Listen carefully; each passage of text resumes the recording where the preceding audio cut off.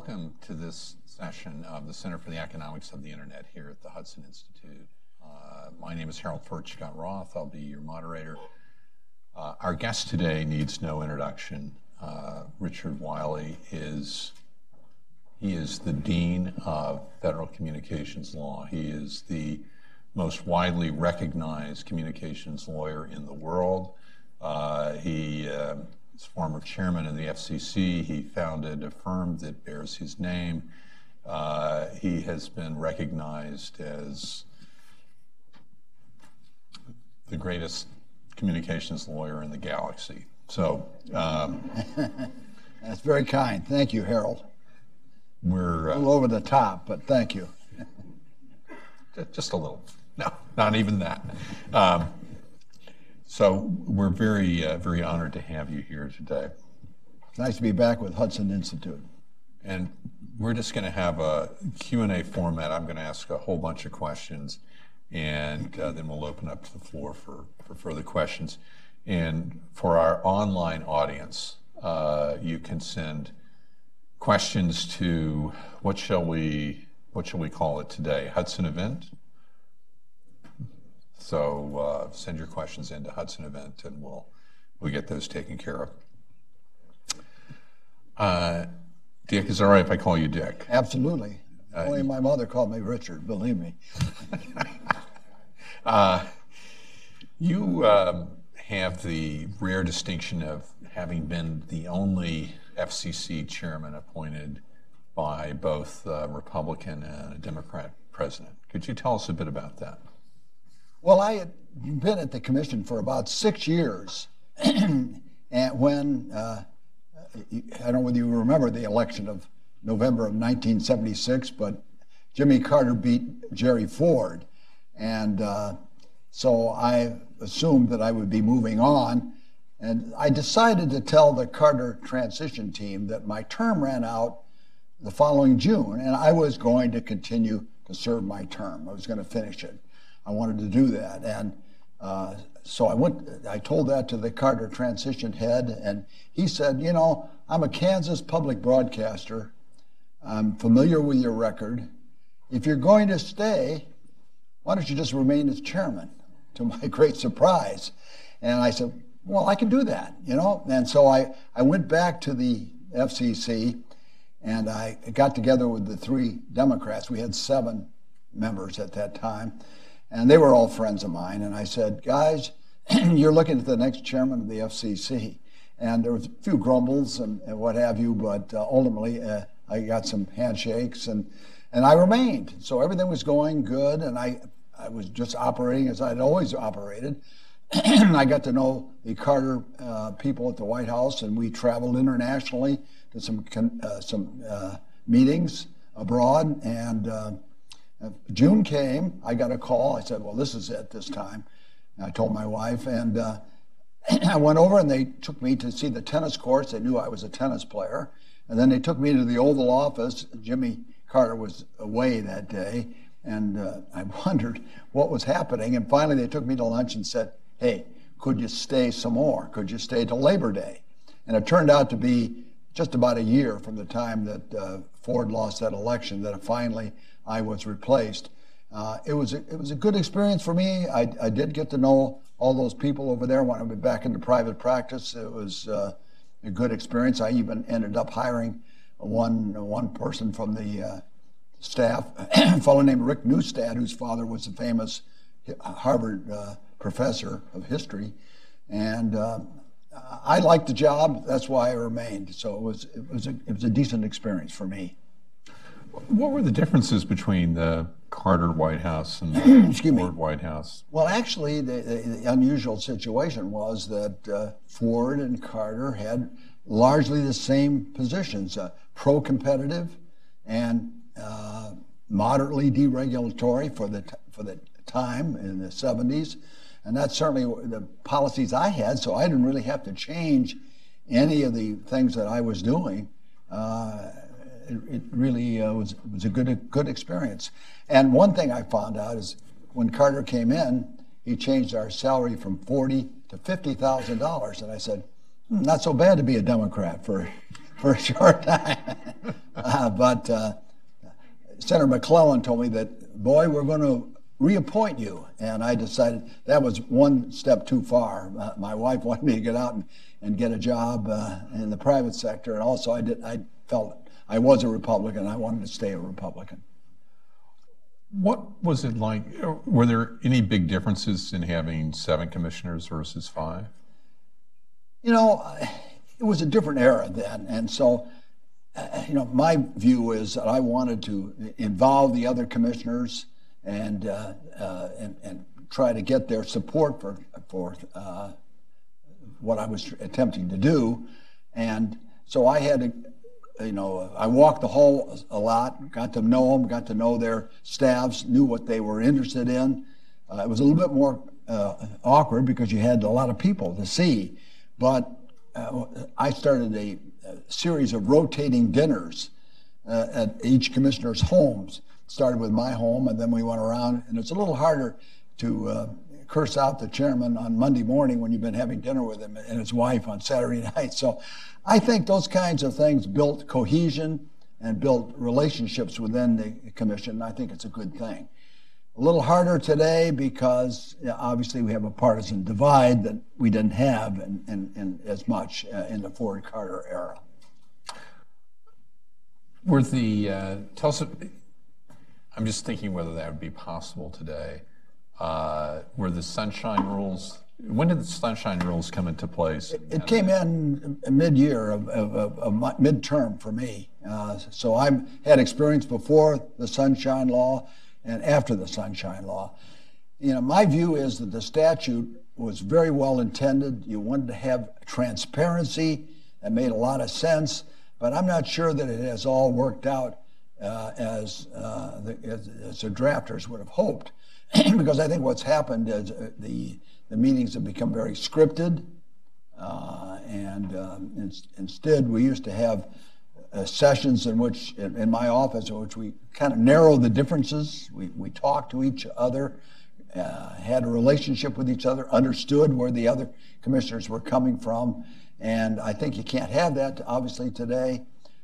So I think the law could use some amendment.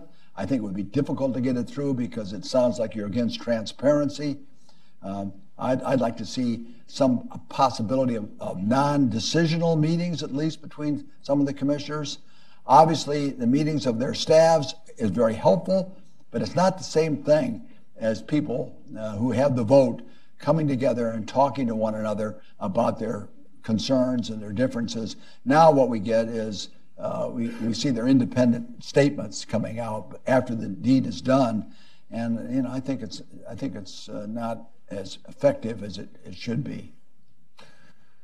So I had it before and I had it after. Yes, and my understanding is that at one time while you were there, there wasn't nearly the backlog of items that there is today, and that a lot of decisions got made at a public meeting, and whereas today things can languish for years or decades. Well, actually, we did have backlogs, and that's one of the things that I was a hawk on. When I've been general counsel, I've been commissioner, so I really knew the commission when I got to be chairman. I was very fortunate to have the 3 best jobs at the commission in my 30s. In case you're counting. And I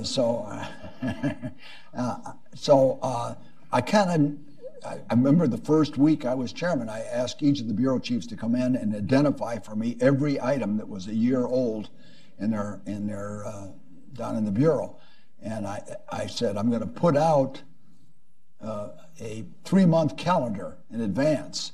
So when can you get this item up? And I'd say, can you do it next June? And they said, oh no, we can't get it, but we could do, how about July?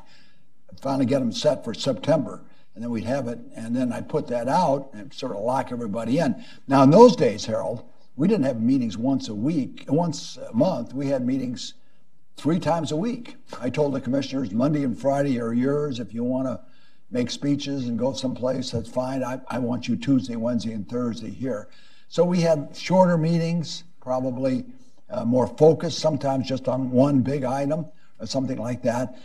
And in those days, I'll give you an example of a backlog that was a concern to me, and that was we used to have what are called petitions to deny broadcast licenses.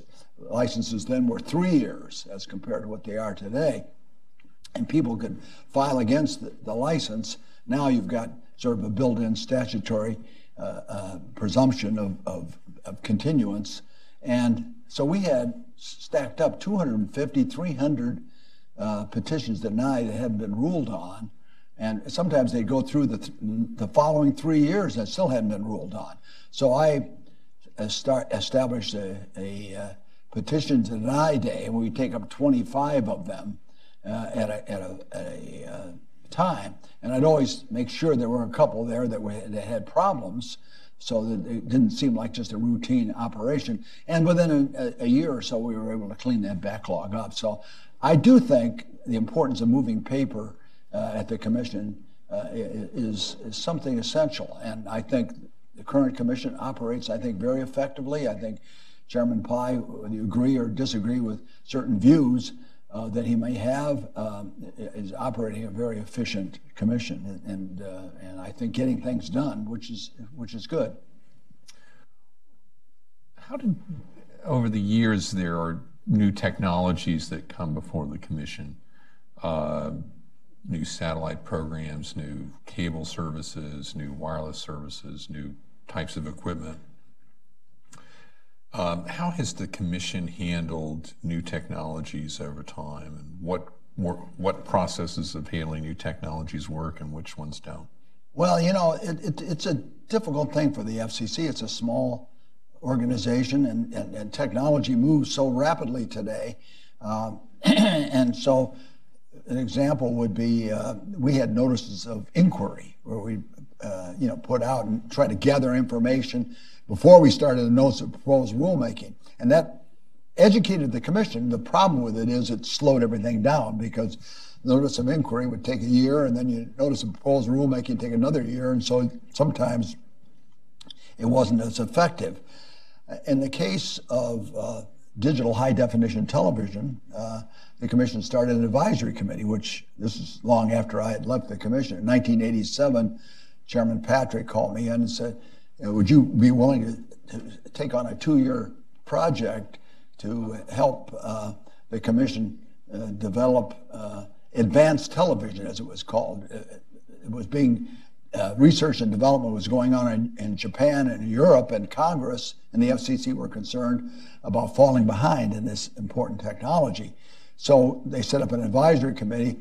The 2 years turned into 9 years for me, and it was pro bono and about 15 or 20% of my time, but it was a great, great experience. I'd have to say, Harold, it was probably the most rewarding experience I'd ever had. And there they the commission worked with my advisory committee, which was made up of 25 of the leaders of our major broadcast, cable, set manufacturing, and later computer companies. But we had over 1,000 volunteers working on it. So there are different ways to get up to speed, I think, on the commission. I think today's commission is so much more challenged than it was in my day. And that's the big difference I see, is because you've got so many new technologies. The industry structure is so much more complex than it was. I mean, we had AT&T, Western Union, if you'll remember them, and the broadcast industry. But then starting in the middle 70s, cable started to come in, satellite, and all the rest of it. Today, the technologies are mind-boggling, and I think the commission has a very good staff in that.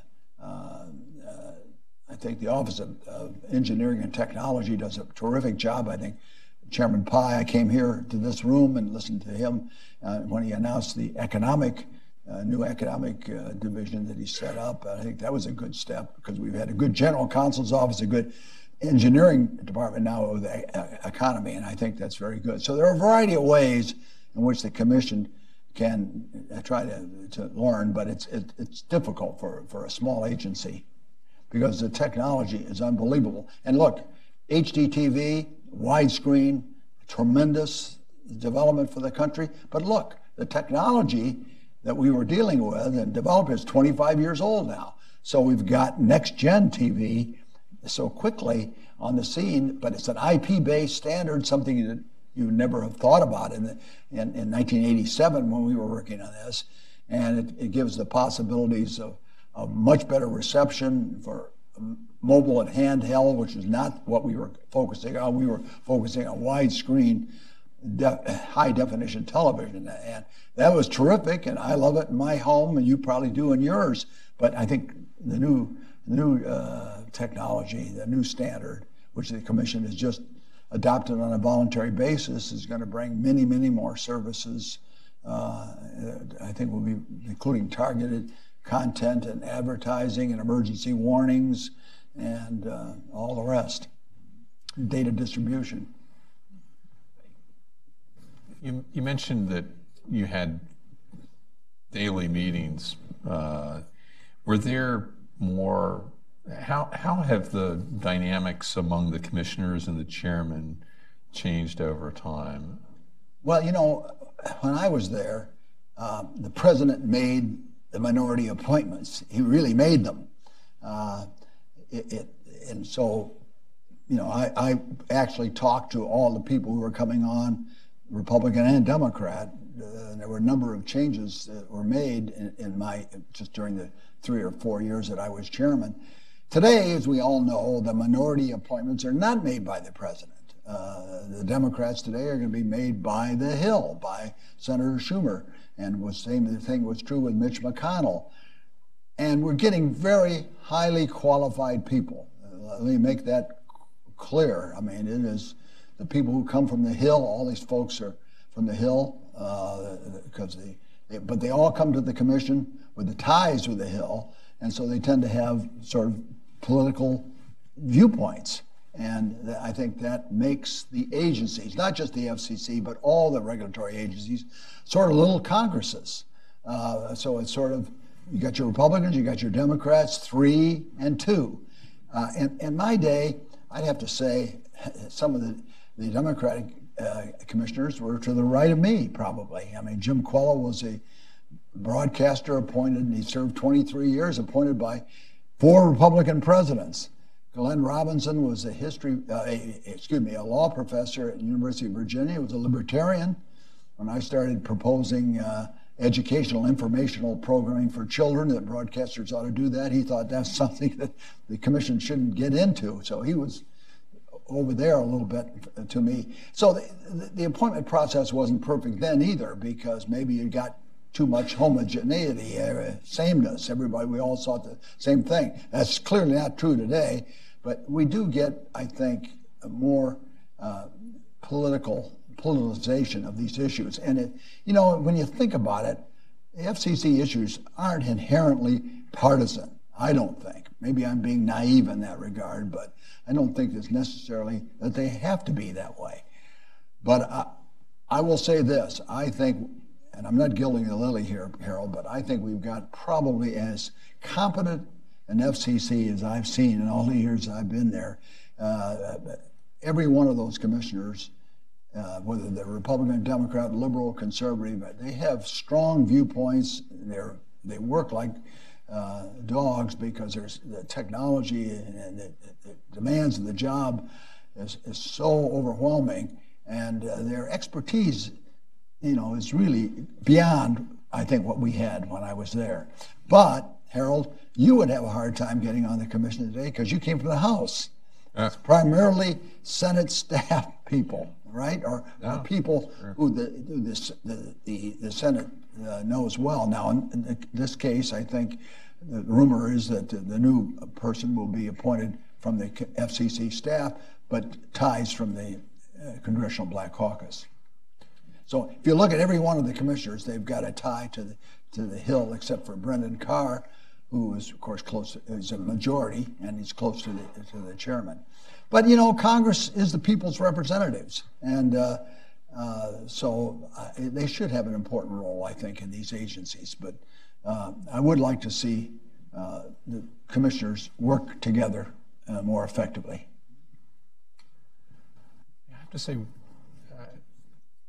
it's been a few years since I was on the Commission, but outside of some media issues, I don't think there were any. Everything else was completely nonpartisan. You couldn't, if you said there's a telephone issue or there's a cable issue, there wouldn't be any obvious side for any commissioner on that. Whereas today, unfortunately, a lot of times it seems to be a predictable partisan divide on just about every issue. It seems that way, but if you look at it, they do get together on the basics of a lot of important issues. I mean, if you look at auctions, I mean, I think they may have had differences of some of the situation, but they generally agreed on the major principles.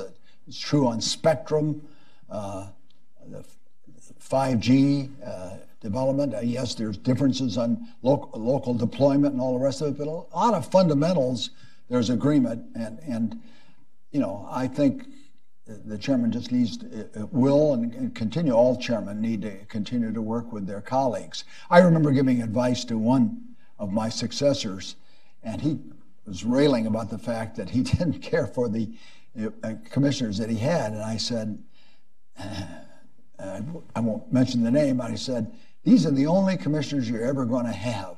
So you might as well try to make every effort to get along with them. And certainly that was one of the strengths that I had, is to try to do that. And I think, I'm sure Tom Wheeler and Ajit Pai both are, in their own ways, have tried to do that. I'm sure every chairman probably has. What has the role of the White House been, and how has that changed over time? You mentioned about the Ford and the Carter White Houses, but what about the subsequent White Houses relative to the FCC? You know, with a couple of exceptions that I can think of, Ronald Reagan and FinCEN, the Financial Interest and Syndication Rule, which Charlton Heston came in and convinced him to go against the conservative chairman, Mark Fowler, and keep those rules. And maybe whoever from Silicon Valley or whatever may have convinced President Obama to go Title II. I think largely speaking, I just use those as examples, whether they're apocryphal or not. I think largely the influence of the White House is generally overstated. I was there during what some people would regard the bad old days, you know, the Nixon administration. So it's allegedly the Washington Post, the commission was after the Washington Post owning stations. I can tell you, I never got a call on that. And as a matter of fact, I never got a call on anything on the White House. I was beginning to wonder what was wrong, because nobody ever called me. And I can tell you, in the case of the Washington Post, John Dingell sent affidavits out. We all had to fill out affidavits. I filled one out easily because no one had ever talked to me about that or anything else. So I think largely the independence of the commission is respected, I think. Now, there may have been certain chairmen that had very close ties to the commission and to the White House, and which I didn't have. I was from Illinois. By the way, I probably wouldn't have gotten a chance to serve today because I was just an Illinois antitrust lawyer. Wanted to go to the Federal Trade Commission, and the White House said they've got a position they wanted to fill. Would I like to go over to the FCC? And I said, Federal Communications Commission. So I had no background in that field at all. But, you know, so I think Reed Hunt, excuse me, had particularly close ties over the commission, over the White House, which I didn't have. But other than that, I think generally speaking, the White House does not get involved in the commission. How has the role of non-chairman commissioners changed over time? I think the commissioners today feel inclined to put out a statement on every item that the commission adopts. And, you know, I think frankly, as a lobbyist, it's very helpful. As someone who's interested in everything the commission does and sometimes interacts with the commission, I find them very impressive, very useful. I understand where they're coming from. But it probably, in some instances, tends to emphasize differences more than agreement, because they all have individual things that are going to focus on. And yes, I'm generally with the chairman on this, but I think the way we did it wasn't quite right, and all the rest of it. So you do see, in my day, it was seldom that we had independent statements put out by the commissioners. And since I was generally in the majority, I didn't put them out very often. So there wasn't that kind of information around. Today, I think it's very helpful to see where people are coming from. And you know, so that'd be my position. You've seen lobbying at the FCC from both sides, and you've seen it over a period of years. How has advocacy at the FCC changed? Well, I think, you know, it's certainly improved in the sense that the commission has rules now on ex-parte statements. I give some credit to some of the public interest groups who suggested that everybody has to put in an ex-parte statement on permit but disclose items. I think it's helpful to know who's gone in. I'll be sitting in my office. I find out that Harold Furchtgott-Roth has been in trying to see the commission on the other side of an issue I'm in, and he's generally, I find out what he more or less said in there, and then I can decide whether I want to go in. I think that's good. Another rule is a 48-hour rule. If the staff is going to decide something, the other commissioners are supposed to be informed about that. I think that's all good. Another improvement, I think, is that the public interest groups, the community, the citizens groups, so to speak, are better funded today. I don't know who is funding them, but they have certainly are able to, I think, put together folks that and expertise that equals the industry's representation in many respects, and that's probably a good thing. Sometimes, if I were going to be critical, I think sometimes people feel inclined to fight the last war, and so you end up with a newspaper broadcast rule being still supported by people who should have realized that rule has long, I put that rule into effect when newspapers were dominant, and we were concerned about them, you know, really superimposing their views on television and radio stations they might own. That's ridiculous today, and that rule should have been abolished, 10, 15 years ago. But people got imbued with it and had a tendency to fight it. So the other thing I think sometimes is, this is true on both sides, is I think the degree of enmity sometimes rises higher than it should. I don't like to see people parking in Tom Wheeler's driveway and blocking him from going to work. I certainly don't like to see people making threats against somebody's life, like it happened with Chairman Pai. I had some very contentious issues at the commission, but nothing like that ever happened, thank goodness. And I think it's way, way over the top. People ought to have the right to criticize FCC commissioners, disagree with them, express their viewpoints in a free society with free speech, but making threats people have lost their poise and their sensitivity, I think, in that type of situation. So I think lobbying generally, though, is much improved, and you've got a balance. Why do you think we've had this kind of increased hostility and coarseness in some of the advocacy that wasn't around in your time or my time? Yeah, I don't know. I mean, the network neutrality issue has really, I think, caused a lot of people to become very agitated, and maybe that's had some effect. That has obviously been the one issue that has caused some of this, but I can't say. I think it's unfortunate. Chairman Pai has initiated some transparency rules to help make the commission process a little less opaque. Could you tell us a bit about those? Yeah, I think that's really added to the improving the lobbying, if you will. I mean, the fact that we know what the notice of proposed rulemaking is going to say. When he proposed that, I think some people thought, gee, that's kind of crazy, and it's going to It's going to have the cake out there before it's really baked. But it's really, I think, now we know, when you go in there, you know what the issues are going to be, what the commission's really thinking about. You're not arguing something that's totally irrelevant. You know basically, what the major posture is of issues. And I really have to applaud Chairman Pai. I think it's worked out extremely well, and it has added transparency to the government. And if we're talking about that for sunshine, that's certainly very much sunshine, I think. And so I think it's a good step forward. And I think having something every week, every month, I should say, because we did meet, as I say, a couple times a week, but every month like that, where he's trying to modernize rules, things like that, I think he's moving the commission. The Initial Communications Act was passed in 1934. Minor amendments every year, major changes in the 96 Telecom Act.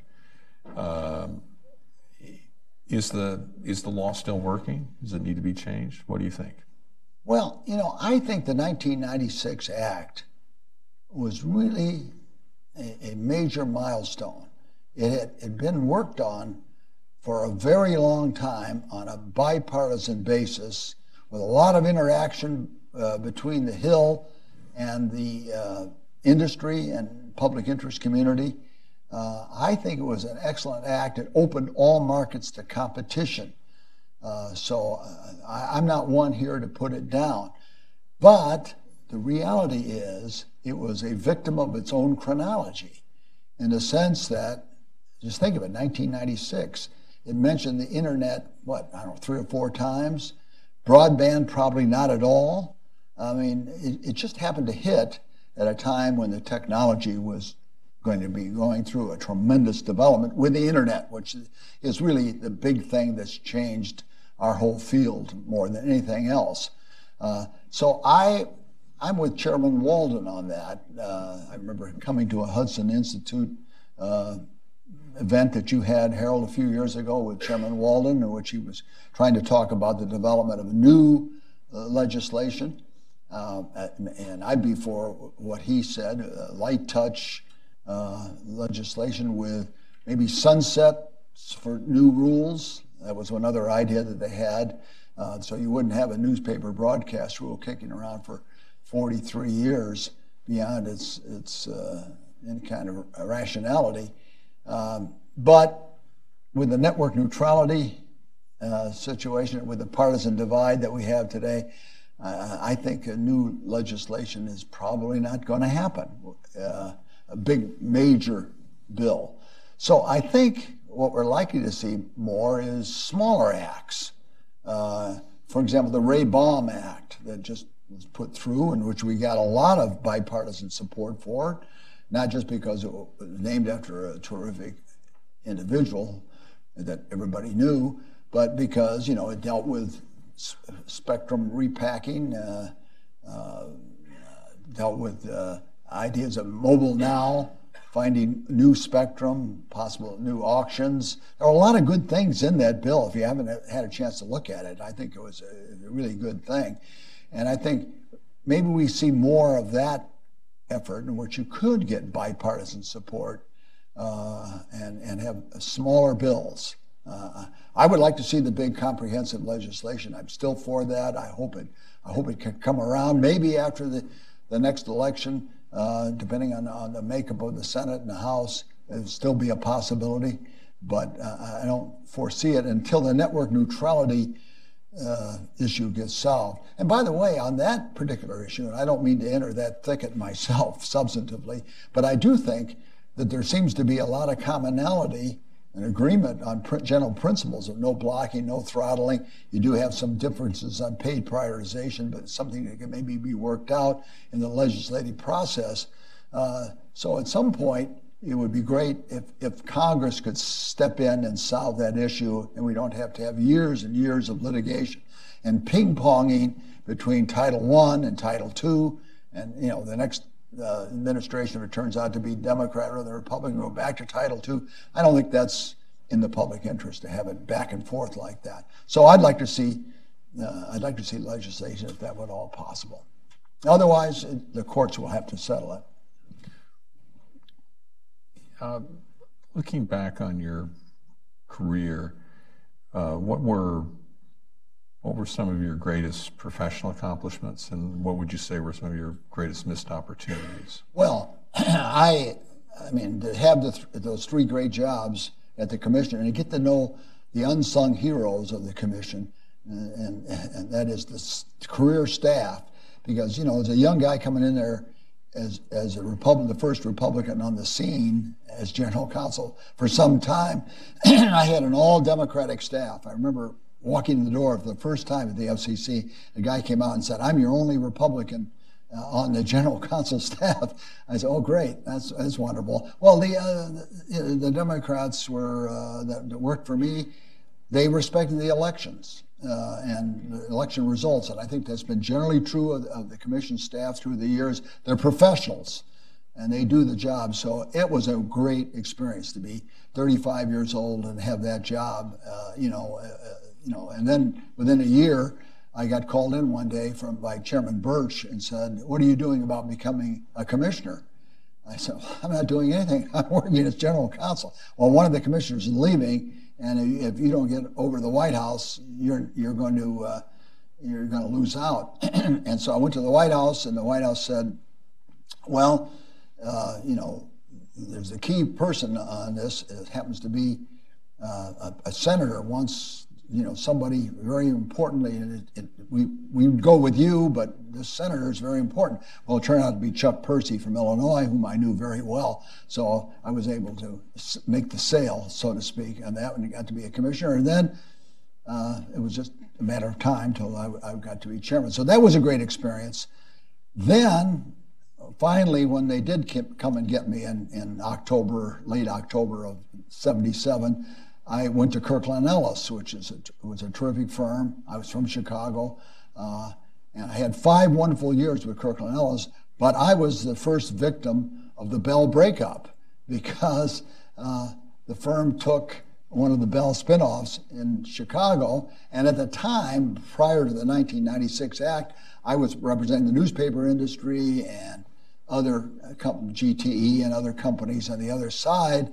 And so I had to leave, and so I left, and that's when we started Wiley Ryan in 1983. So 35 years of that firm has been a great experience for me, and I love that every minute of it. But I'd have to say those 9 years of pro bono working on the development of HDTV was probably, for me, the most rewarding experience I had, having 1,000 people to try to maneuver around and learn the technology and work with all these wonderful engineers who always try to find solutions on a peer review process. And that was a really remarkable experience. And I'd have to put that number one. In all due respect to my partners and all due respect to my fellow colleagues at the FCC, that would, for me, just happened to be the top of it all. But I've liked every job I've had, so going back to even being a JAG officer when I first came to the FCC at the Pentagon, to Washington at the Pentagon. Well, I've been monopolizing the questions. I'm going to open it up to the floor for questions and also for our online audience to submit questions to Hudson event. Questions from the audience. Gentleman in the back there. John Feroldi from Charter Communications.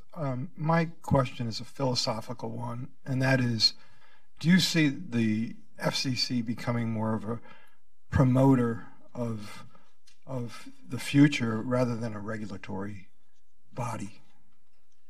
Well, I think the regulatory issues and their responsibilities on regulation are there under the statute. They have to process licenses. They have to make those decisions. But I think they're trying very hard to stay current with regulation, as indicated by next-gen television, by 5G. I think what they're doing there, you can, again, argue, tribal lands or local local restrictions and all the rest. I'm not getting into that, but I think they're trying to be cognizant of the future of it, and I applaud them with that. But they still have to keep their statutory responsibilities alive. And there are a lot of people, a lot of businesses with important public interest responsibilities or activities that they've got to make sure continue to operate effectively. So I think for an agency of 2,000 people, less than that, 1,700 now, they do a remarkable job. I say that under Democratic and under Republican leadership. The government gets its money's worth with the FCC through the years. I don't know if that was true when I was there, but it clearly it has been in the last few administrations that I've seen. Next question, gentlemen. Hi, Mike Jacobs, ITTA. Wondering what your views are on delegated authority, how it's being used now, what do you think the normative is, how you used it? You know, I think probably my views are a little different. I thought I'm the chairman, and I know the staff was going to, be cognizant of my views and respectful of them. So I always thought it was great to have delegated authority and have things that weren't new and novel being done at the staff level. And I thought that was good, and if there was a problem, it could come up to the 8th floor. So I remember we had those backlogs. I called in Roy Stewart, who was one of the finest staffers I ever saw, and I said, Roy, get it done. If you have problems, bring it up to me. I'll make the decisions, but let's move the paper. And I know that some of the minority commissioners today are concerned that things are being done at the staff level that they don't get to know about. And I do think the 48-hour rule is a good one, as I said earlier. But I generally be for letting the expert staff decide things that don't rise to the level of the commissioners. And certainly, as a lobbyist, a lawyer before the commission, I spend most of my time off the 8th floor talking to the staff, and that's where a lot of the activities gets done. And you look at it, and there are people there that were there when I was there. They've been there all those years. You've got a really expert staff. Next question. Looking at the issues that are before the commission today, and take off, any client interest here, what do you think are the main issues the commission should be addressing, and are they addressing them, or are there some that you think they're just not as focused on as they should be? Well, one of the things I think one of the great improvements, and I certainly didn't make it, was auctions. When we were there, we had comparative hearings. There was a license available, and you had these long, drawn-out fights between people, like little trials. That was clearly, time-consuming, expensive, and not very productive. Then we went to lotteries. And that's where, you spun the wheel, and people were trying to speed it up. Auctions puts the spectrum to its highest use. It gets it to the people who only want to have some use for it, and there are rules about now warehousing spectrum. And so I think the auction process has been terrific. You can argue whether the last auction, the broadcast spectrum, was too complex or it just came at the wrong time. Clearly it didn't produce the dollars that people wanted revenue-wise to the Treasury, but it cleared 84 megahertz of spectrum.